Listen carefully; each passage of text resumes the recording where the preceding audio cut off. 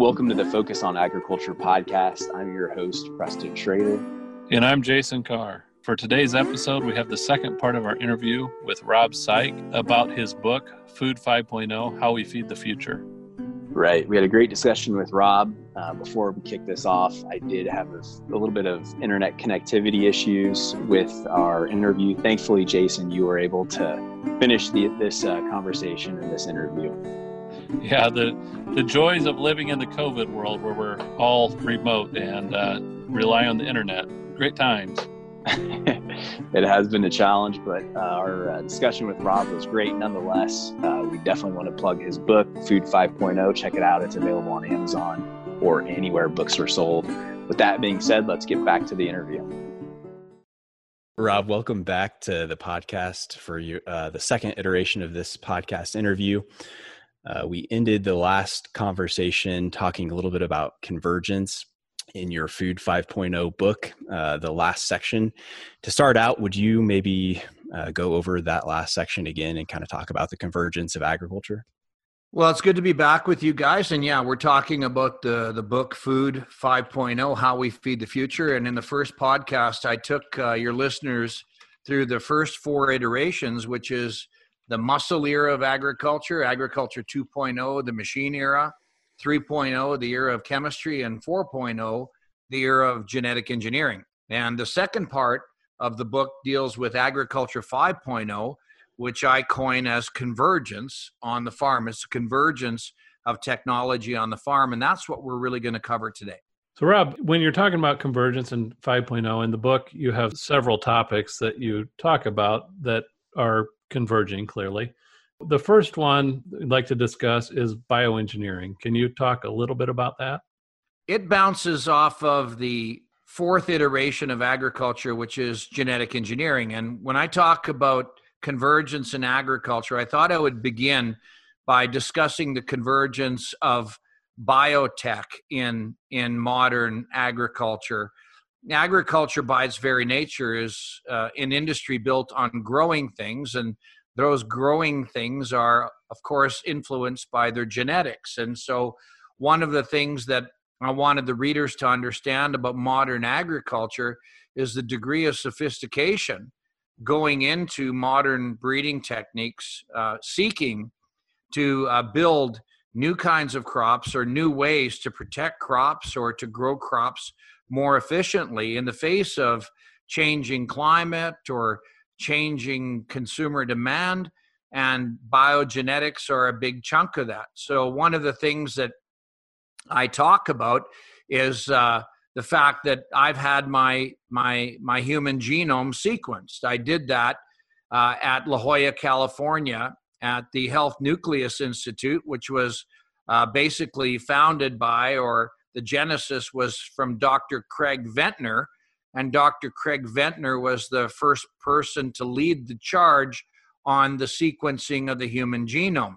That is still continuing today. So when I show people my 22 chromosomes and show them some of my genetic sequence, including my A, T, C's, and G's, people are always fascinated by that. And I can tell you which cancers are recessive and which are dominant, and what genetic diseases I may or may not be predisposed to.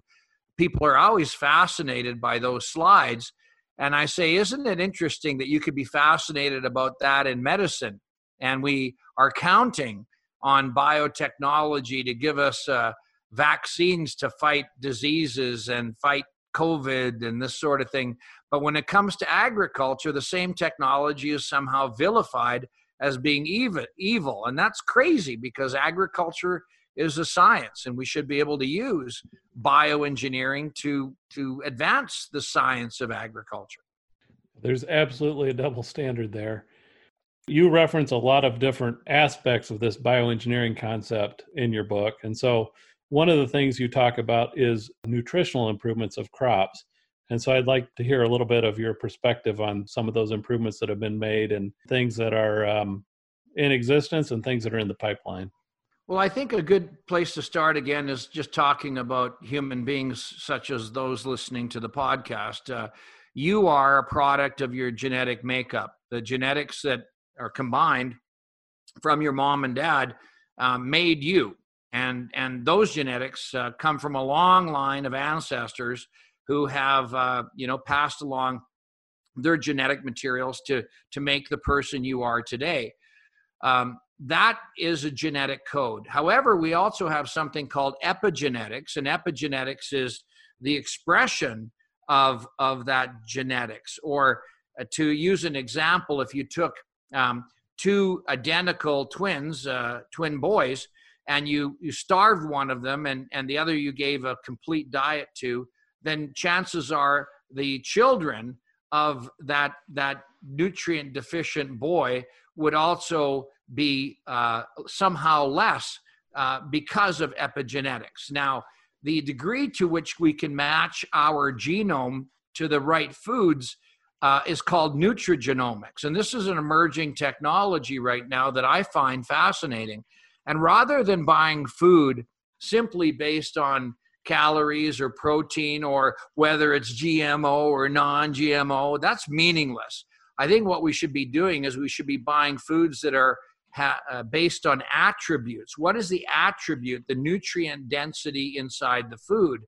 As the science of nutrigenomics grows, we're going to do a better job of understanding, Preston, what you should be eating versus Jason, what you should be eating versus what Rob should be eating.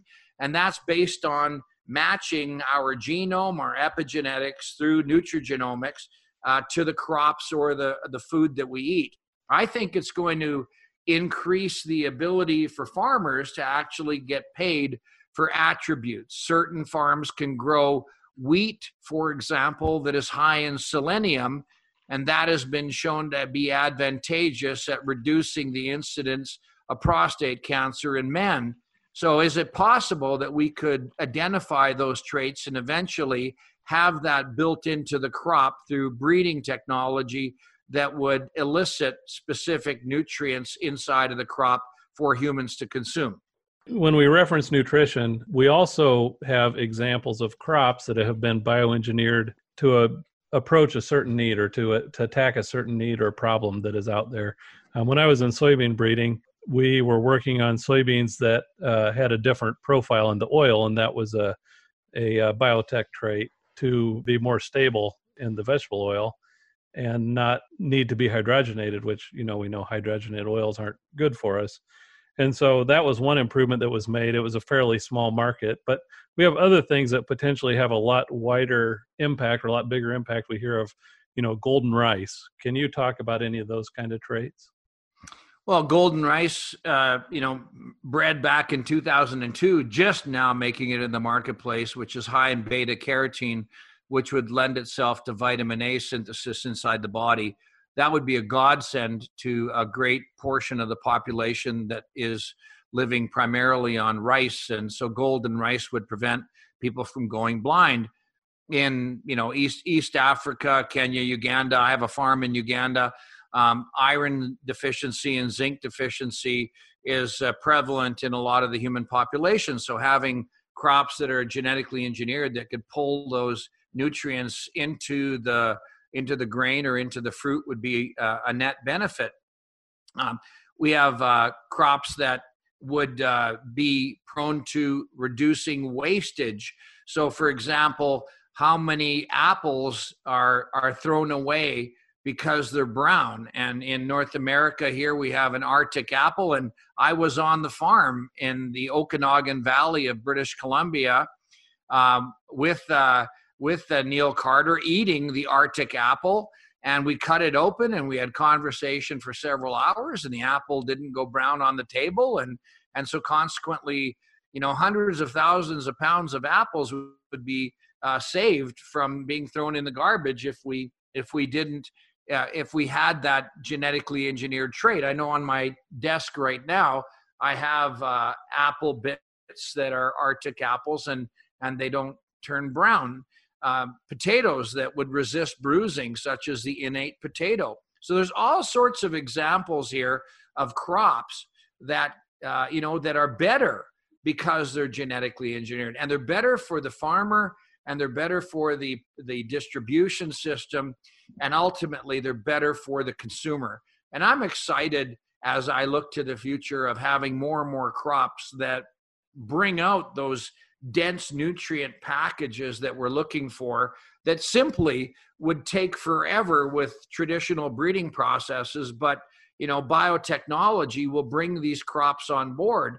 And I should also say that when you're looking at, the ability of agriculture to feed 9.6 billion people in the face of climate change, we are going to need biotechnology crops that would allow us to grow crops that are more drought tolerant or more saline resistant. So this whole thing is really, really important.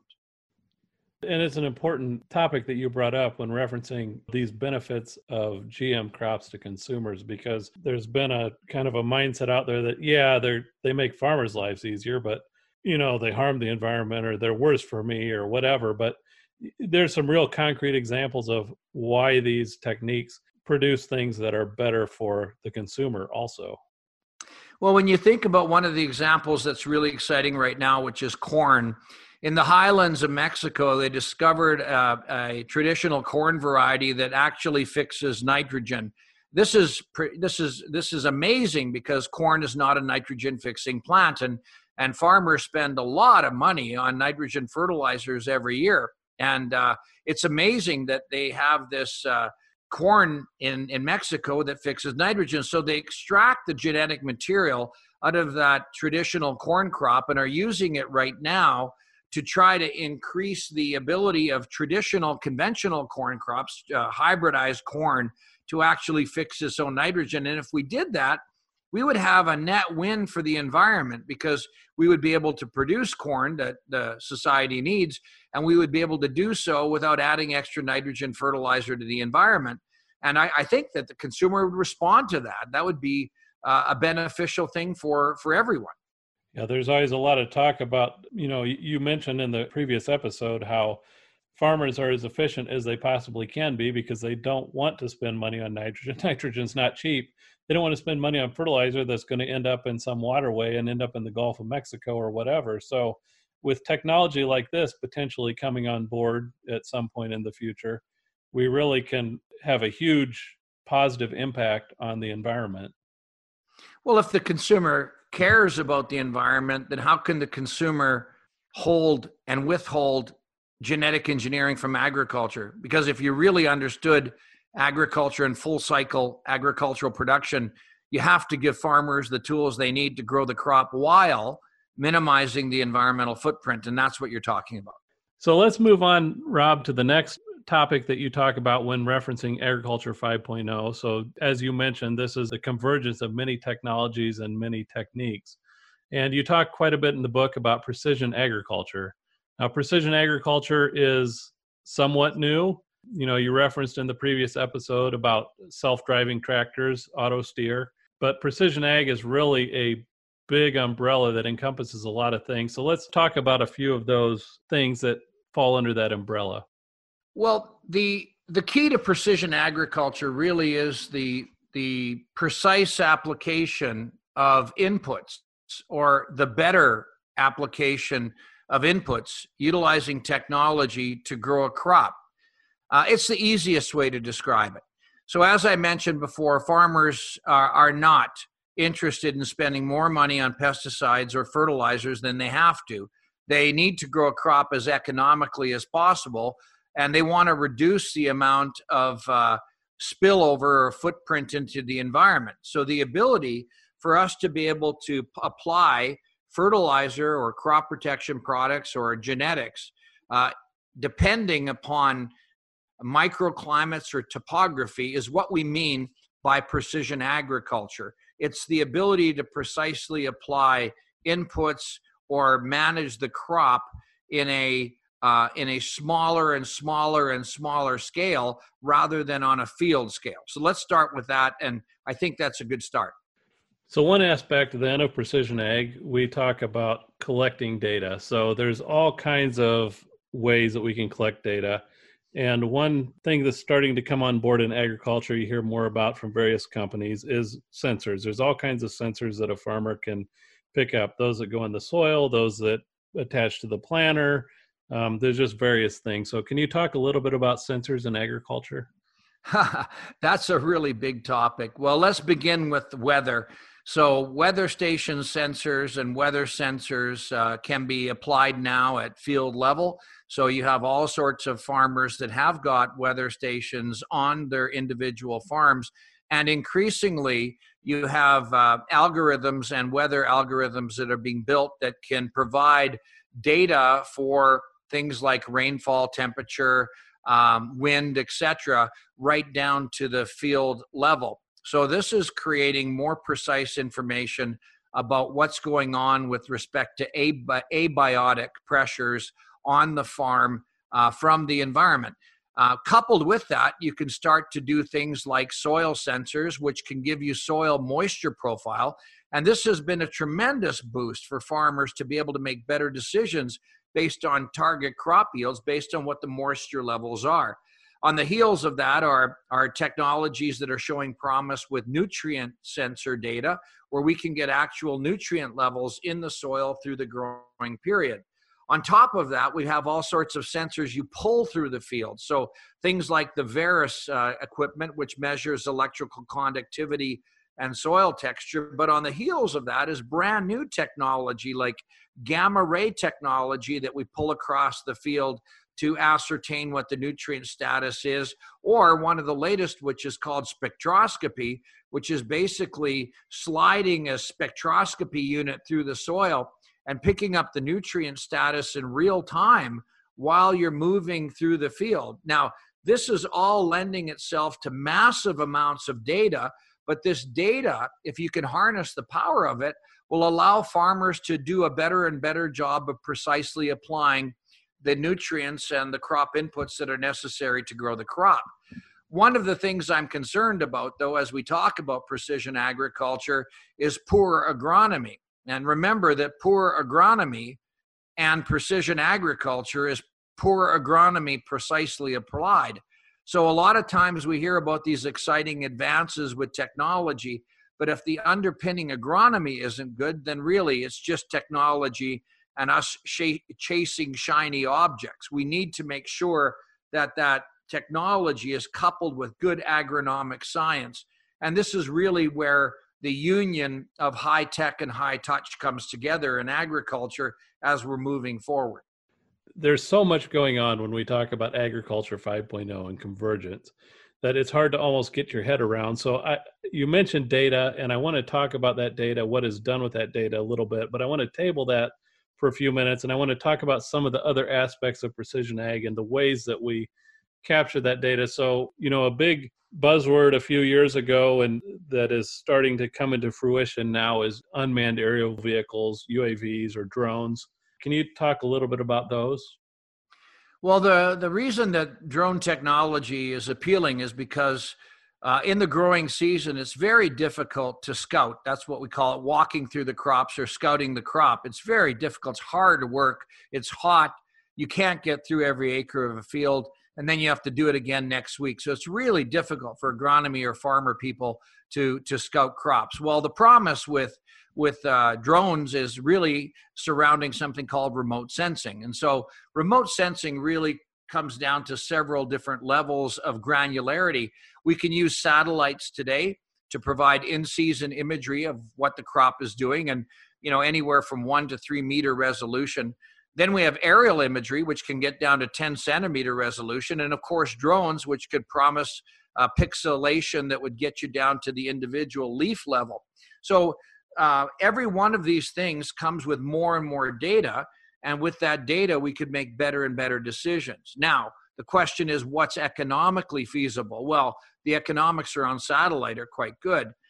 Drones are good, but so long as the FAA and Transport Canada have line of sight where a human being's got to be attached to a drone to fly it over a field, I think that creates a no-fly zone because it just becomes very, very expensive. Nonetheless, sooner or later, we'll have unmanned drones flying over crops, ingesting data about what's going on in the field. I can give you a concrete example of how we're using, satellite or aerial imagery.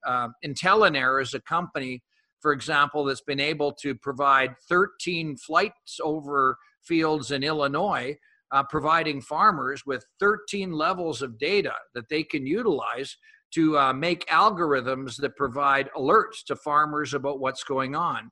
With that data, we could do things around biovegetation index maps. And with those biovegetation index maps, we could build variable rate fungicide maps that are slid inside the sprayer. So we're not putting on the same rate of fungicide over the entire field, but where there is no crop or low crop, we put on no fungicide. And where the crop is heavy, we go to the highest label rate. So those are some examples of how we're utilizing technology, and I call it remote sensing technology, to provide better decision making and direct us as to where and maybe even what we're having for problems in the field. That's a great example when you talk about potentially variable rate fungicide applications, or when we talk about corn. I don't know how many, the farmer listeners have all been out in a cornfield in August at some point, but a consumer that's listening from the city maybe hasn't been out in a cornfield when it's pollinating, maybe never had the joys of detasseling or some of those other jobs. A cornfield in the middle of the summer is not a very pleasant place to be. So that kind of means that farmers aren't very likely to get out there and walk every acre because, it's just prohibitive to do that. And so they're just going to, if they're going to do a fungicide application, they're going to put the same rate across the entire field unless they have some kind of better data that's been collected in some other way. Yeah, the crop that we deal with up here in Canada is canola. And canola, when it is finished blooming and starting to pod, that's like walking through that's like walking through a field of hands just trying to grip you and hold you back. It's just really, really difficult to scout fields. And so, we have to have technologies to allow us to allocate the resources in a more efficient manner. You've talked a lot about data here, Rob, and some of the things that farmers do with that data that they collect, the decisions that they make. When it comes to data collection, there's a lot of options out there. Our company has Climate Field View, and there's other options that farmers can use to help them make these decisions and to manage their data. Without getting to specific product recommendations, what kind of aspects do you recommend that farmers would look for in a data collection platform? Well, I think the first thing that needs to happen is you need to figure out as a farmer where your weakness is and what software platform would augment that weakness. For example, a lot of people are pretty good at agronomy, and I think most software platforms out there do a good job of agronomy. But I often wonder how many of these software platforms do a good job of managing the harvest data and then ingesting that inventory into grain bins or into grain bags, and then managing that inventory through tracking and disposal of that grain into contracts, and ultimately tracking the pricing and matching everything that's happening on the farm with respect to plans to actual data. So like you said, there are a lot of data platforms out there, but I think that one of the things that really I think farmers are facing today is the data is almost too big. There's almost too much data coming in. And I think that data has to be synthesized down to some meaningful alert. In other words, there's so much going on out there. I really need to manage my farm by exception, not by what's going on. I don't need to be told that all the fields are good, for example. I need to be alerted which fields are not good. I need to be alerted which parts of the field are having problems. And I think that's where this data stuff is really going to take off, is when the data becomes, first of all, the data moves in seamlessly into the database systems, but what the farmer gets out of it is alerts and management decisions rather than him trying to, or her trying to put in all these data points. It's been a long process, and I think there's some real gold at the end of the tunnel as we get the data ingested from equipment directly, and we start having some of this remote sensing technology flag farmers about anomalies going on in the fields. So, Rob, when we talk about all this massive amounts of data, there's another aspect that we sometimes are starting to hear some talk about, including you reference it in your book just a little bit, about companies potentially paying farmers crediting them for the sequestration of carbon, which is going on in agriculture. So we can collect some data on how that's happening. What are your thoughts on the future of this type of approach? Well, I think this gets back to, again, society as a whole. Society as a whole is obviously concerned about climate change, and so agriculture has a tremendous role to play in either the removal or mitigation of greenhouse gases through the production of food. So if you think about soil and take a 6-inch slice of soil, and you could increase the organic matter by 1%, that would mean that you fix roughly 12,000 pounds of carbon per 6 inches of soil, 12,000 pounds of carbon per acre, which is equivalent to about 20 metric tons of carbon dioxide. So for every 1% of organic matter that farmers increase soil, they pull 20 metric tons of carbon dioxide out of the atmosphere. Well, then that leaves only two questions. Is, could you prove that you've done it and how much you did, and can you get paid for it? And so if society wants farmers to reduce or remove greenhouse gases, we can. And the way I think that we can get rewarded for that is through sustainability indexes. So I live in the province of Alberta, Canada. It's home to the oil sands here in Canada. And most people don't realize that Alberta is the only jurisdiction in North America that has legislated greenhouse gas reduction targets for the largest emitters in our province. And since 2007, I founded a company called AgriTrend Aggregation that has been quantifying farmer activity, turning that activity, no tillage, or livestock feeding protocols into offsets that have been generating money for farmers to the tune of something like $50 million. Now, that company is now owned by Trimble, and Trimble continues to do that work here in Canada. And there's no reason that we shouldn't be doing and rewarding farmers for environmental protocols wherever they farm. Society wants us to do that, so society should pay us for that in terms of sustainability index attached to the food that we're growing. All we need is the data to prove it. Because at the end of the day, Jason, we're not trading carbon, we're trading data that says we've offset carbon. So that's where the data platforms come in. I want to talk a little bit, Rob, about another aspect of precision agriculture now that you've been highly involved in, and that is robotics. Tell us a little bit about your involvement in that aspect of agriculture. About 18 months ago, I founded a company called AgVisor Pro, and it's a startup that we'll talk about in a bit. But during that time, I had some excess capacity as I had just completed the sale of AgriTrend and AgriData to Trimble. And a friend of mine, Norbert Bugeaud, who was the inventor of DOT, the autonomous robotic platform. And DOT is named after his mom, Dorothy, and Norbert was out of Regina, Saskatchewan.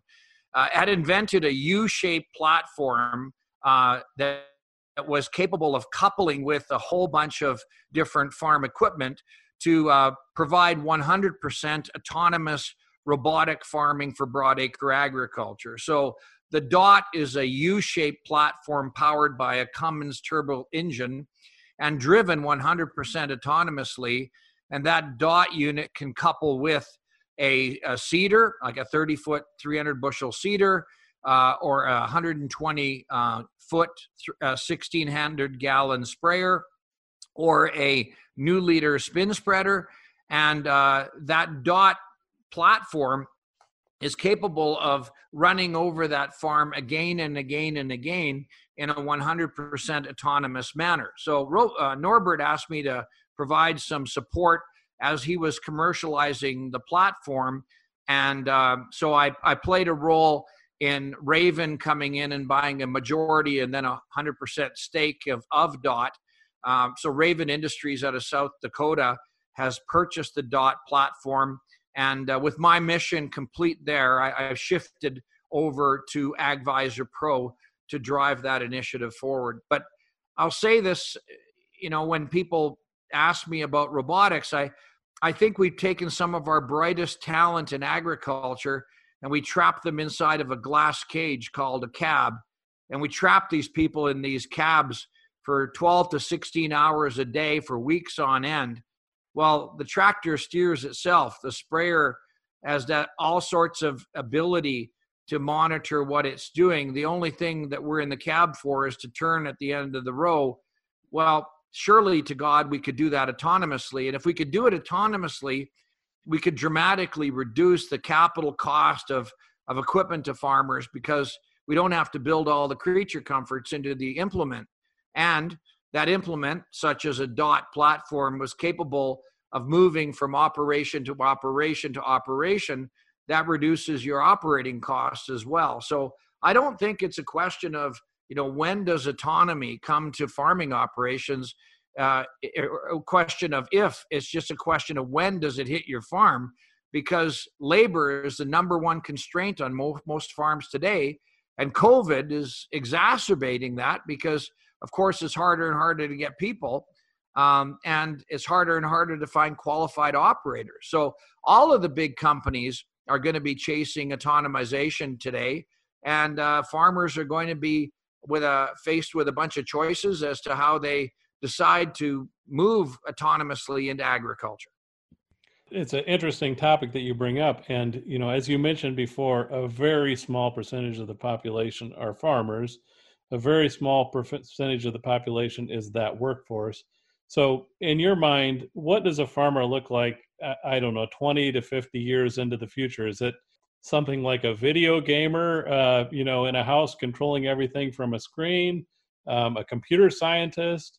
Do you see a shift from agronomic or labor support to more of an engineering and science workforce?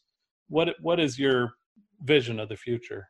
Well, I think that, as more and more sensor technology, variable rate technology, precision ag technology, and robotics hits the farm, we'll have a way to scale up our application technology, and our sensor technology will give us more information about where there's a problem in the field and maybe even what the problem is. So I really see the high-tech side of agriculture growing. Again, if you could just see what I've seen in terms of sensor technology to be able to scout fields remotely, it's really quite incredible. However, for the foreseeable future, I do think that there's a combination of high tech and high touch. I think that sensor technology and application technology will provide us with the where and the what. Like, where do you have a problem in the field, and maybe even what the problem is. But why is the problem there and how to fix it?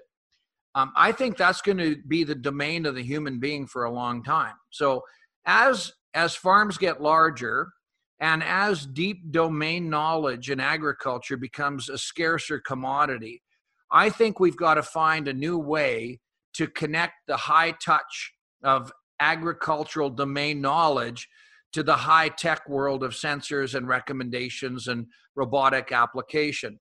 To that extent, that's why I built something called AgVisor Pro.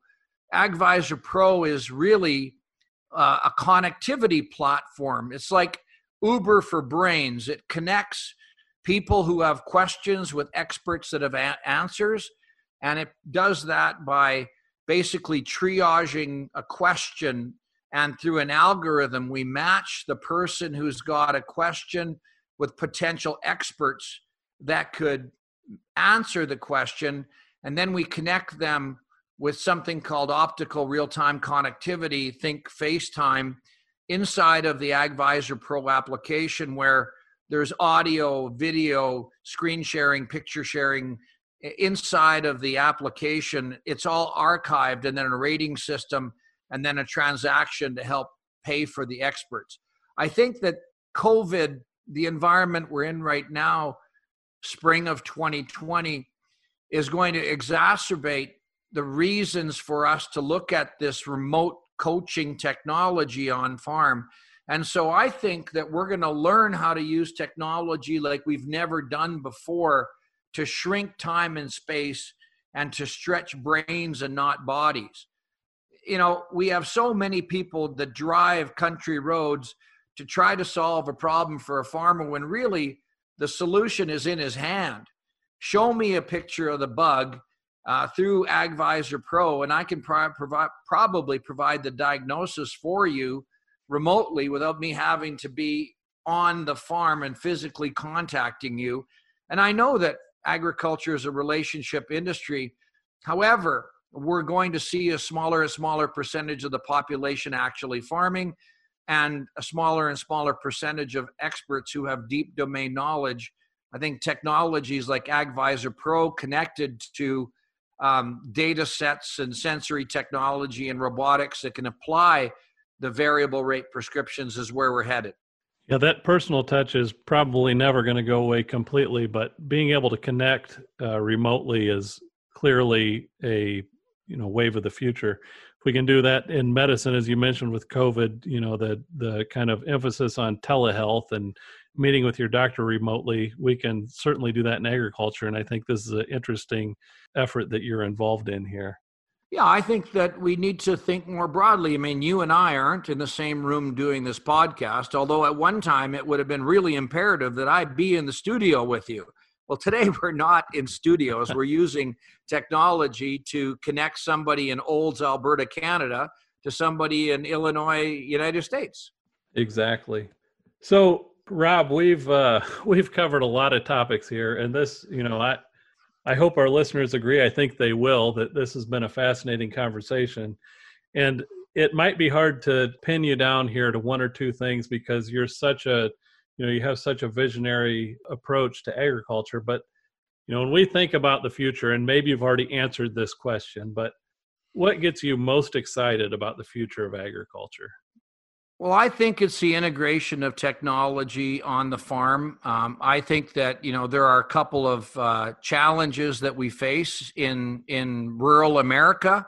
And one of that is broadband coverage. You can't have a smart farm with a stupid internet connection.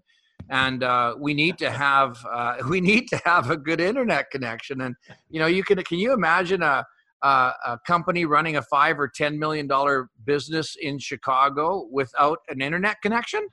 And yet there's lots of farms. There's lots of farms that are running that kind of business without adequate broadband.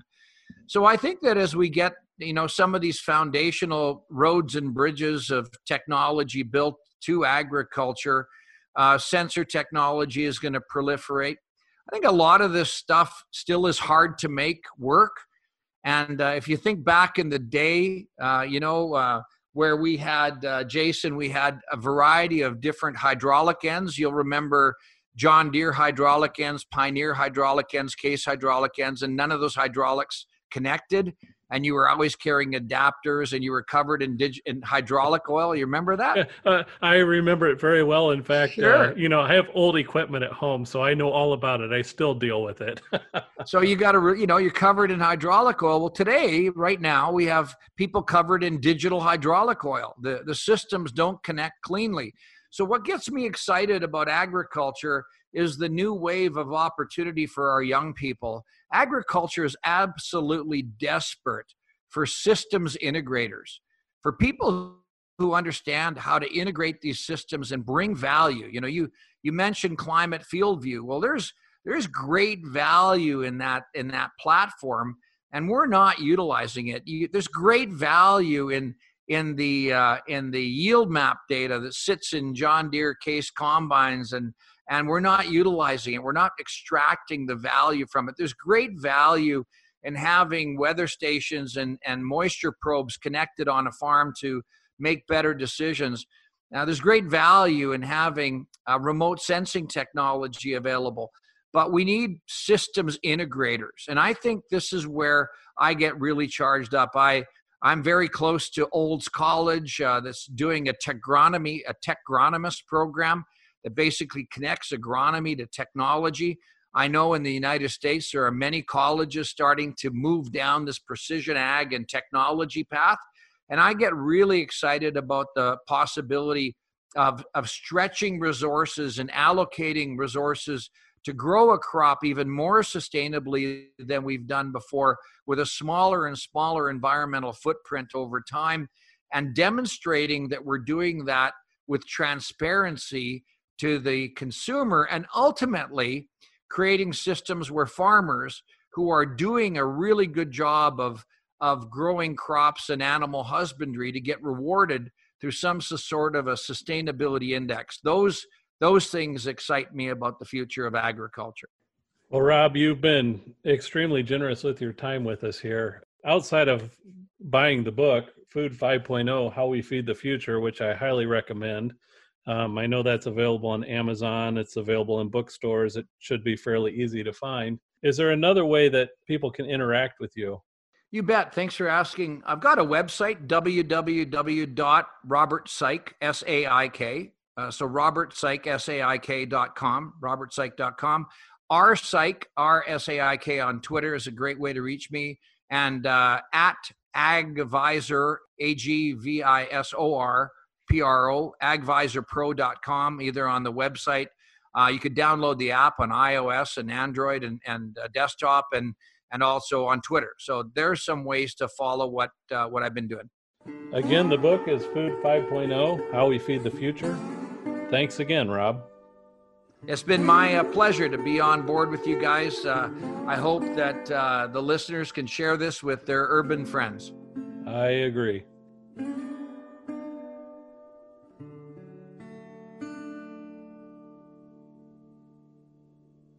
The views expressed on this program are not necessarily those of the program hosts or their employer.